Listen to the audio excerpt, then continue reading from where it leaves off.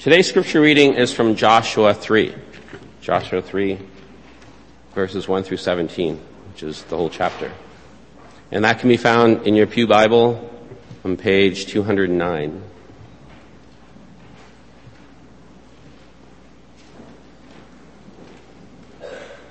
Joshua 3. Early in the morning, Joshua and all the Israelites set out from Shittim and went to the Jordan, where they camped before crossing over. After 3 days, the officers went throughout the camp, giving orders to the people. When you see the Ark of the Covenant of the Lord your God and the priests, who are Levites, carrying it, you are to move out from your positions and follow it. Then you will know which way to go, since you have never been this way before. But keep a distance of about 1,000 yards between you and the Ark. Do not go near it. Joshua told the people, "Consecrate yourselves, for tomorrow the Lord will do amazing things among you." Joshua said to the priests, "Take up the Ark of the Covenant and pass on ahead of the people." So they took it up and went ahead of them. And the Lord said to Joshua, "Today I will begin to exalt you in the eyes of all Israel, so they may know that I am with you as I was with Moses. Tell the priests who carry the Ark of the Covenant, when you reach the edge of the Jordan's waters, go and stand in the river." Joshua said to the Israelites, "Come here and listen to the words of the Lord your God. This is how you will know that the living God is among you, and that he will certainly drive out before you the Canaanites, Hittites, Hivites, Perizzites, Gershuites, Amorites, and Jebusites. See, the Ark of the Covenant of the Lord of all the earth will go into the Jordan ahead of you. Now then, choose 12 men from the tribes of Israel, one from each tribe. And as soon as the priests who carry the Ark of the Lord of all the earth, set foot in the Jordan, its waters flowing downstream will be cut off and stand up in a heap." So when the people broke camp to cross the Jordan, the priests carrying the Ark of the Covenant went ahead of them. Now the Jordan is at flood stage all during harvest. Yet as soon as the priests who carried the Ark reached the Jordan and their feet touched the water's edge, the water from upstream stopped flowing. It piled up in a heap a great distance away at a town called Adam in the vicinity of Zoranth, while the water flowing down the sea of Arabah, the salt sea, was completely cut off. So the people crossed over opposite Jericho. The priests who carried the Ark of the Covenant of the Lord stood firm on dry ground in the middle of the Jordan, while all Israel passed by until the whole nation had completed the crossing on dry land. May God bless the reading of his word.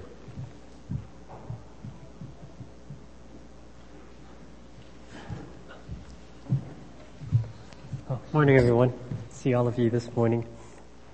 When I was in high school, it wasn't really a major thing, but there was a brief period when I was being picked on and bullied by another student.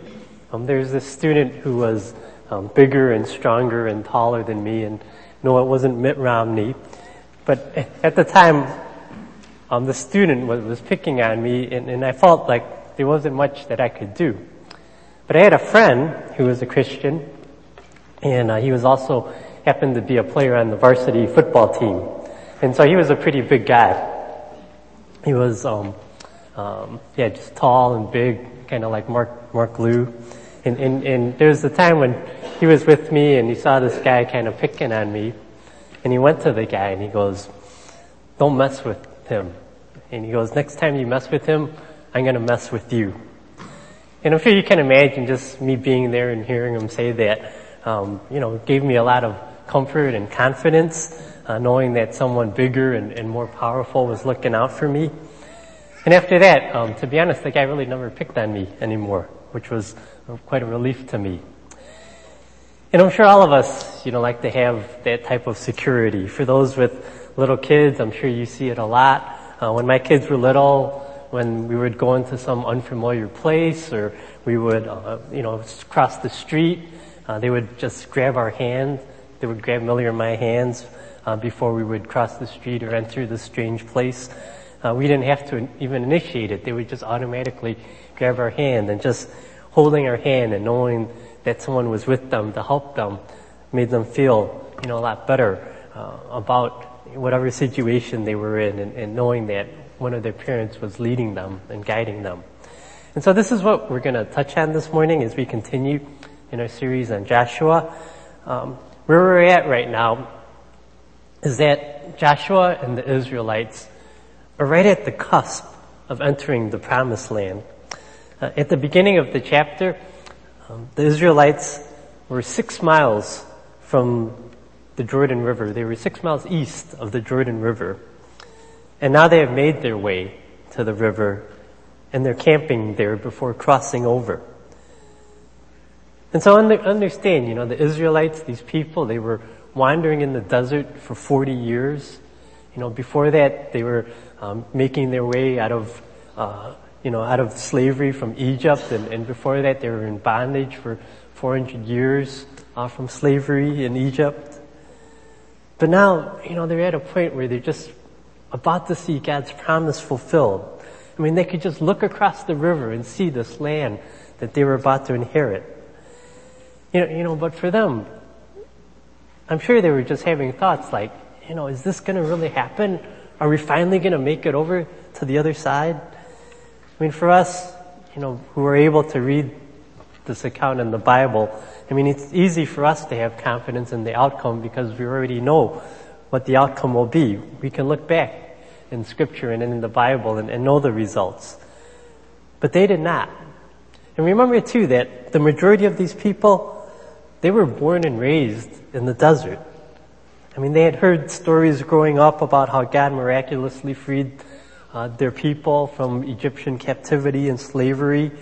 They had heard from their parents how God miraculously, parted the Red Sea so that they could cross over it. And even though the Egyptian army was chasing them, they crossed over it. But then when the Egyptian army hit the water, the seas closed and it wiped out the army. They had heard all these stories, but they personally never experienced it. And now they're at a point where even most of their parents who were telling them these stories have died off. Because God promised that their parents would never enter the land for not having the faith 40 years ago to enter it. So how could they really know that God would lead them and guide them? How did they know that God was with them? And so as we look at Joshua 3, we're going to look at how the people, were able to experience the presence and power of God personally. And we find in order to do so that God used a particular object to display these attributes to the people. And that was the Ark of the Covenant. In this chapter, if you read it closely, you'll find that the word ark is mentioned 9 times in just these 17 verses. And it's referenced at least 2 more times, showing that, the ark plays a pretty central role in this chapter. Although the Israelites, were promised and heard that they would soon enter Canaan, they weren't exactly sure how they were going to get there. So God, at the beginning of chapter 3, uses the ark to confirm his presence amongst them and his assurance that he would guide them. As you heard in the scripture reading in verses 2 to 4, if you want to look it over again, verses 2 to 4 says, after 3 days, the officers went throughout the camp, giving orders to the people. When you see the Ark of the Covenant of the Lord your God and the priests who are Levites carrying it, you are to move from your positions and follow it. Then you will know which way to go, since you have never been this way before. But keep a distance of about 1,000 yards between you and the ark. Do not go near it. So for the Israelites, if they wanted to know where to go, all they had to do was look for the ark, because wherever the ark was, that was where they were supposed to go. And although keeping a distance of 1,000 yards had some divine relational ramifications, since the ark represented the presence of God and the holiness of God, so they couldn't get too close to the ark, it also held a practical purpose in that it enabled the people to see the proper route to go before entering the land. I like how one commentator added that the stipulation of keeping the distance presupposes divine familiarity with the land, as if, unlike Israel, God had been on this road before. So he knows exactly how to go and where to lead them. And he certainly did as he guided the Israelites through the ark. But there's one other small problem with entering Canaan, and that was this body of water called the Jordan. And how are the people supposed to get across it? We're not talking like just little shallow stream or this little, small pool of water. This was a major river that the Israelites had to cross. And at the time, there could have been close to 2 million Israelites they needed to get across the river. So it's not like they could have just all hopped in a boat and rowed to the other side, or that they could have just all walked across or swam across. They needed a way to cross the river. But once again, God uses the ark to accomplish this purpose, and this time to display his power. In verse 11, Joshua tells the Israelites, "See the ark of the covenant of the Lord of all the earth. It will go into the Jordan ahead of you." And in verse 13, "As soon as the priests who carry the ark of the Lord of all the earth, set foot in the Jordan, its waters flowing downstream will be cut off and stand up in a heap." And then in verse 17, we see this event actually fulfilled. "The priests who carried the ark of the covenant of the Lord stood firm on dry ground in the middle of the Jordan, while all Israel passed by until the whole nation had completed the crossing on dry ground." So think about this happening. What a sight it must have been for the people to see. These people who had only heard stories about the parting of the Red Sea, but never witnessed it, now see God's power displayed firsthand in the parting of the Jordan River. When the ark touched the water, the priest being an extension of it, all of a sudden the water separated and the people could walk through it. What security and confidence it must have given the people to experience this, knowing that their God was truly God and he was truly powerful and he would guide them and lead them into the promised land. This is why Joshua could tell the people in verse 10, "This is how you will know that the living God will drive out before you all these enemies of the land that they were about to inherit." So it's easy to see, I think, from this chapter, the key role that the ark played back then to display the presence and the power of God. And in studying this and in hearing about this, don't you wish that we could have something like the ark with us today? For those of us who maybe go play ultimate frisbee on Sundays, maybe you go out in the field one day and it was raining Saturday and you go out and the ground's all wet. But wouldn't it be cool if you could like whip out the ark and put the ark in the middle of the field and the waters would just part to the side and you could play frisbee on dry ground? Wouldn't it be neat? You're having a picnic or something, you just whip out the ark and all the water would disappear and it would stop raining. For those of you who were old enough to see the movie Indiana Jones and the Raiders of the Lost Ark, you'll remember, what awe the ark was held in. I remember an actor in the movie asked Indiana Jones, he's like, "Jones, do you realize what the ark is? It's a transmitter. It's a radio for speaking to God." And then later on, someone says, "The army which carries the ark before it is invincible." And all these things sound good and they probably make for really good movie material. We shouldn't hold the ark up in such high esteem that it becomes some type of magical good luck charm. Because actually there is an account in the Bible where the Israelites treated the ark almost like that. There's a story in 1 Samuel 4 where the Israelites went out to fight the Philistines. But the Philistines routed the Israelites. They killed 4,000 of their men. And so after the battle, the Israelites retreated to their camp and they're like, "What's wrong? How come we lost? What happened?"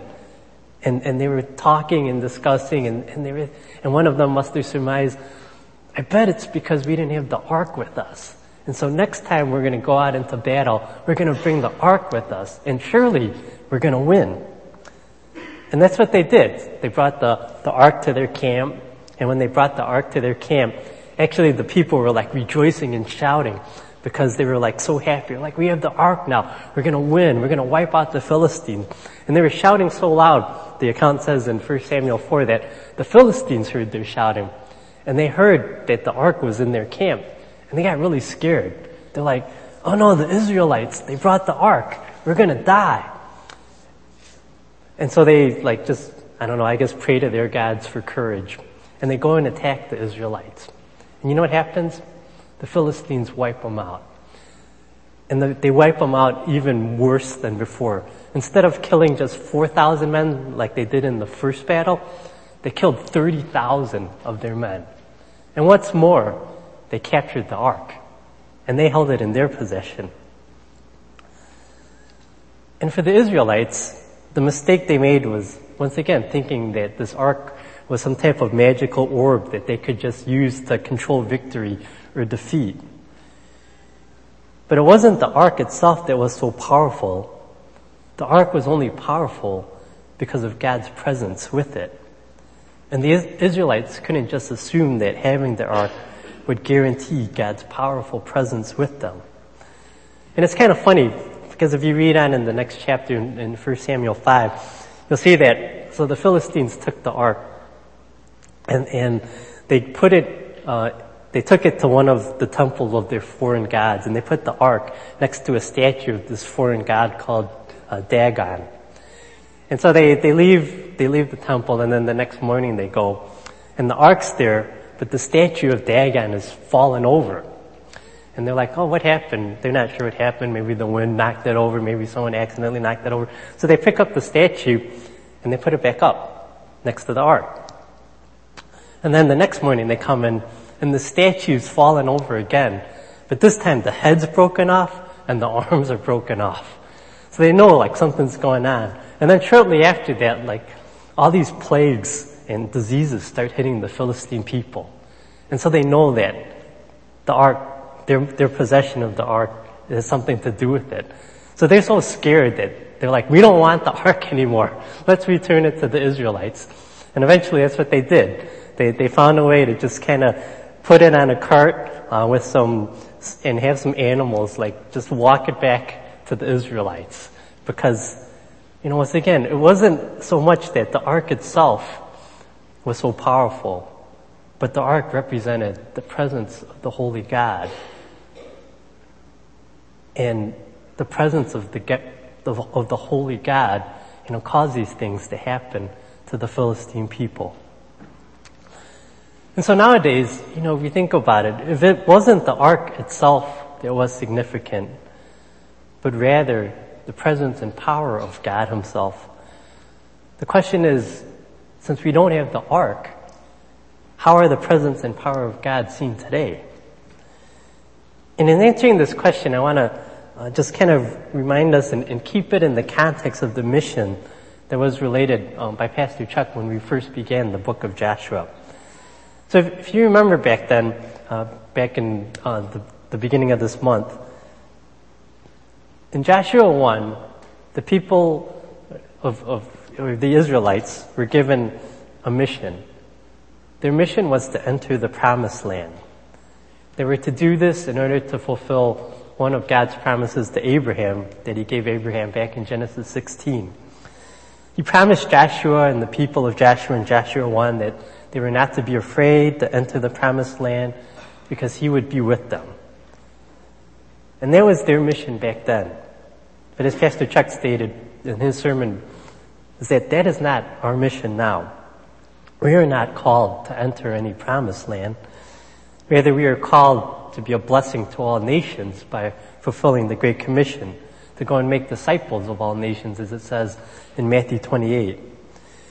And just as God promised his presence to the Israelites back then to enter the promised land, so also in Matthew 28, he promises his presence to us as we go out and fulfill our mission, which is the Great Commission. And that's why he says, at the end, surely I am with you always to the very end of the age. And so in this context, how do we experience God's presence and power? As it relates to our mission, once again, of fulfilling the Great Commission, I would say we experience God's presence and power in two ways: the gospel and the Holy Spirit. The gospel and the Holy Spirit. The gospel, once again, is the good news that Jesus Christ came into this world to live a perfect life, die on the cross, and be resurrected so that we can be reconciled in our relationship with God. This is a message of power. This is a message of transformation. And that's why Paul could write in Romans 1:16 that I am not ashamed of the gospel. Because why? Because it is the power of God for the salvation of all who believes. First for the Jew, then for the Gentile. And then moving on to the Holy Spirit. In Acts 1:8, when Jesus gives his disciples another version of the Great Commission, he says, "But you will receive power when the Holy Spirit comes on you, and you will be my witnesses in Jerusalem and in all Judea and Samaria and to the ends of the earth." And I also like what Jesus tells his disciples in John 16, when he says, beginning in verse 7, "If I go," meaning if I leave you, "I will send the Holy Spirit to you. When he comes, he will convict the world of guilt in regard to sin and righteousness and judgment. In regard to sin, because men do not believe in me. In regard to righteousness, because I am going to the Father where you will see me no longer. And in regard to judgment, because of the prince of this world now stands condemned. I have much more to say to you, more than you can now bear. But when he, the Spirit of truth, comes, he will guide you into all truth." And I like these passages because it reminds me that as I go out to be Christ's witness, I have God's presence with me and the Holy Spirit. And it's not that I have to think about or be concerned about any fancy persuasive words that I might need to use to convince people. You know, as these verses state, it's the power of the Holy Spirit who will convict people of their sin and their need for Christ in their lives. So once again, just as God demonstrated his power to the Israelites through the ark as they fulfilled their mission to enter the promised land, so he demonstrates his presence and power for us today as we go out and fulfill our Great Commission through the gospel and the Holy Spirit. And so as we think about this and kind of think about how to apply this passage, I want us to think about, whether we do experience the presence and power of God in the gospel or through the gospel and through the Holy Spirit as we seek to fulfill our mission. And if we're not experiencing this, maybe we might need to consider or recognize some of the expectations that God sets down in Joshua 3 to experience this. In verse 5, he tells the people, "Consecrate yourselves, for tomorrow the Lord will do amazing things among you." And I believe that God can and still does want to do amazing things through his people, through us, to help us fulfill our mission. But as Joshua states, we first have to consecrate ourselves. And this is what I would call kind of like a renewal process. For the people back then, to consecrate themselves, they literally had to go and wash their clothes and put on clean clothes, and it also said to abstain from sexual relations. But these acts were just outward demonstrations of an internal cleansing that they were to have. And as I was looking at and reading about some of the more recent revivals, I saw the important role that things like humility and repentance come in the role that they had to play in these revivals. Like, for instance, there was a revival in Romania in the 1970s and at the time, the countrymen ridiculed the Christians and they called them repenters because of the emphasis given to repentance. But God began to move a certain church in a local region in Romania, and the believers became serious about forsaking a lifestyle that was common to unbelievers. They gave up several things. They repented of these things. And soon, it says, revival broke out, and hundreds of people became believers, and they were baptized. And in more recent college revivals that took place across the nations in 1995, I remember this was going on when I was still at Trinity, and Trinity even experienced part of this. It all started because two university students in Texas removed to go up in front of a service to go and confess their sins. And after they confessed their sins, soon like dozens of other people began coming up to confess their sins. And then word of this got out, and they started traveling and telling this to other college campuses. And this was spreading around other college campuses. And before you knew it, there were thousands of college students coming up in services across their colleges to come and confess their sins and repent before God. And don't get me wrong, I'm not saying that there's anything magical about getting up in public to confess your sins. But I do want us to think about, just what verse 5 states when it says, consecrate yourselves because tomorrow the Lord will do amazing things for you. I think there has to be some form of consecration or inward renewal before God can do these things through His people. And so that's the first aspect that I would bring out. And then a second application I would see from this passage is the example of the priests and their willingness to take risks. As I studied the passage further, I realized there may have been a very good chance that the priests were unaware beforehand what would happen when they stepped foot in the Jordan. I mean, true, Joshua does tell the people in verse 13 that when the priests step foot in the waters are going to part and they're going to be able to cross. But I also noticed that in verse 6, he told the priests to take the ark and go on ahead of the people. So it's quite possible that the priests could have been ahead of the people outside of earshot when Joshua was giving later instructions to the people. And so here the priests are at the foot of the Jordan. And what's more, in verse 15, the scripture tells us that the waters were at flood stage. The river had overflowed the banks, and as one commentator wrote, the river at this time could have been much wider than the normal 100 feet width, and much deeper than the normal kind of 5 to 10 foot depth. And it's kind of as if, one commentator put it, the waters were kind of daring the people to cross it. So here are the priests standing at the foot of the Jordan, carrying the ark, looking at the river raging.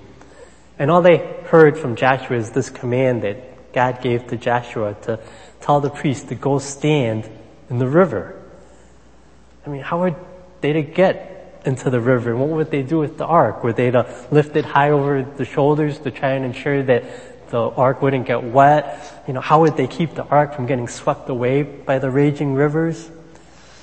I mean, no matter what the results they may have been thinking, they heard the command to go into the water, and they did.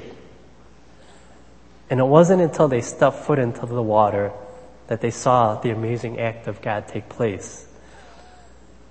And when you think about it, God could have just told Joshua and the people, you're going to cross this river and watch, I'm going to part it for you. And He could have just parted it before the priests moved out. He could have just said, priest, you just stand here and wait and watch, I'm going to part the water for you. And they could have seen the water parted. But He didn't do that. He told the priests to go stand in the river. And it wasn't until they stepped foot in the river that the waters parted.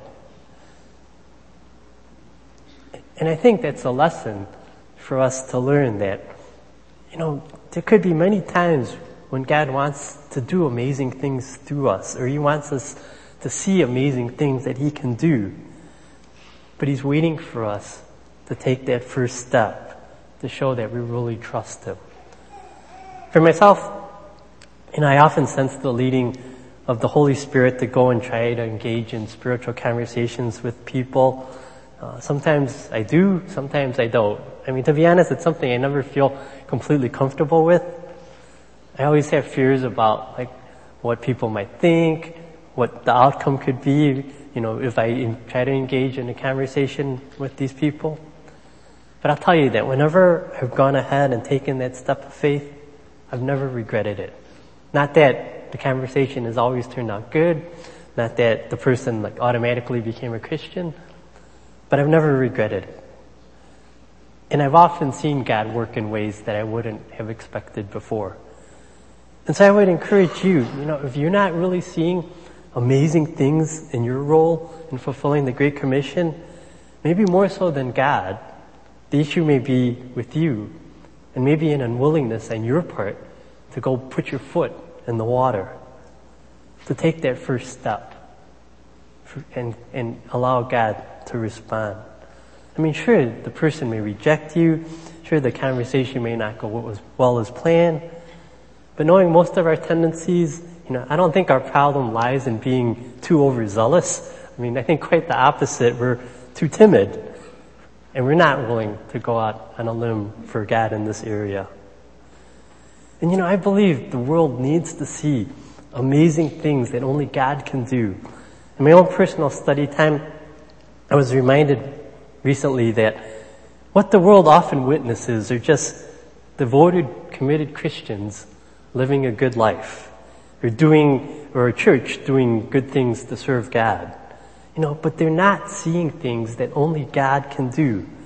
And because they are not seeing things that only God can do, they're not attracted to Him. They may say things like, oh, he or she's a good Christian, he or she lives such a good life, but that's really not my thing.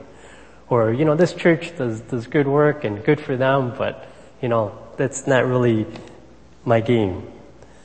But we need to do things to let the world see God at work. And when people see God at work, He will attract people to Himself. And I don't want to get much more into this because Steve Coe's preaching next week on Joshua 4 in I think 5 verse 1. And he'll probably speak more about this in the next chapter. But suffice it to say, when God parted the Jordan River and the kings in Canaan heard about what happened, they knew it was only something God could do. And they reacted because of that.